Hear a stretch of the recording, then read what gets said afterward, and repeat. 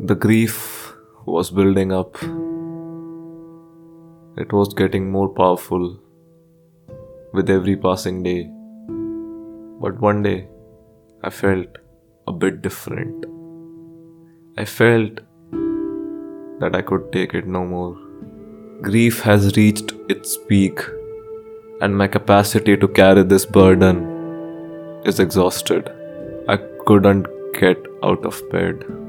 I wanted to, but it was too heavy. All I could do was cry. Maybe not about the grief or about the loss, but because how incompetent I have become, how much it took from me, that getting out of bed has become impossible. And I just gave in to that.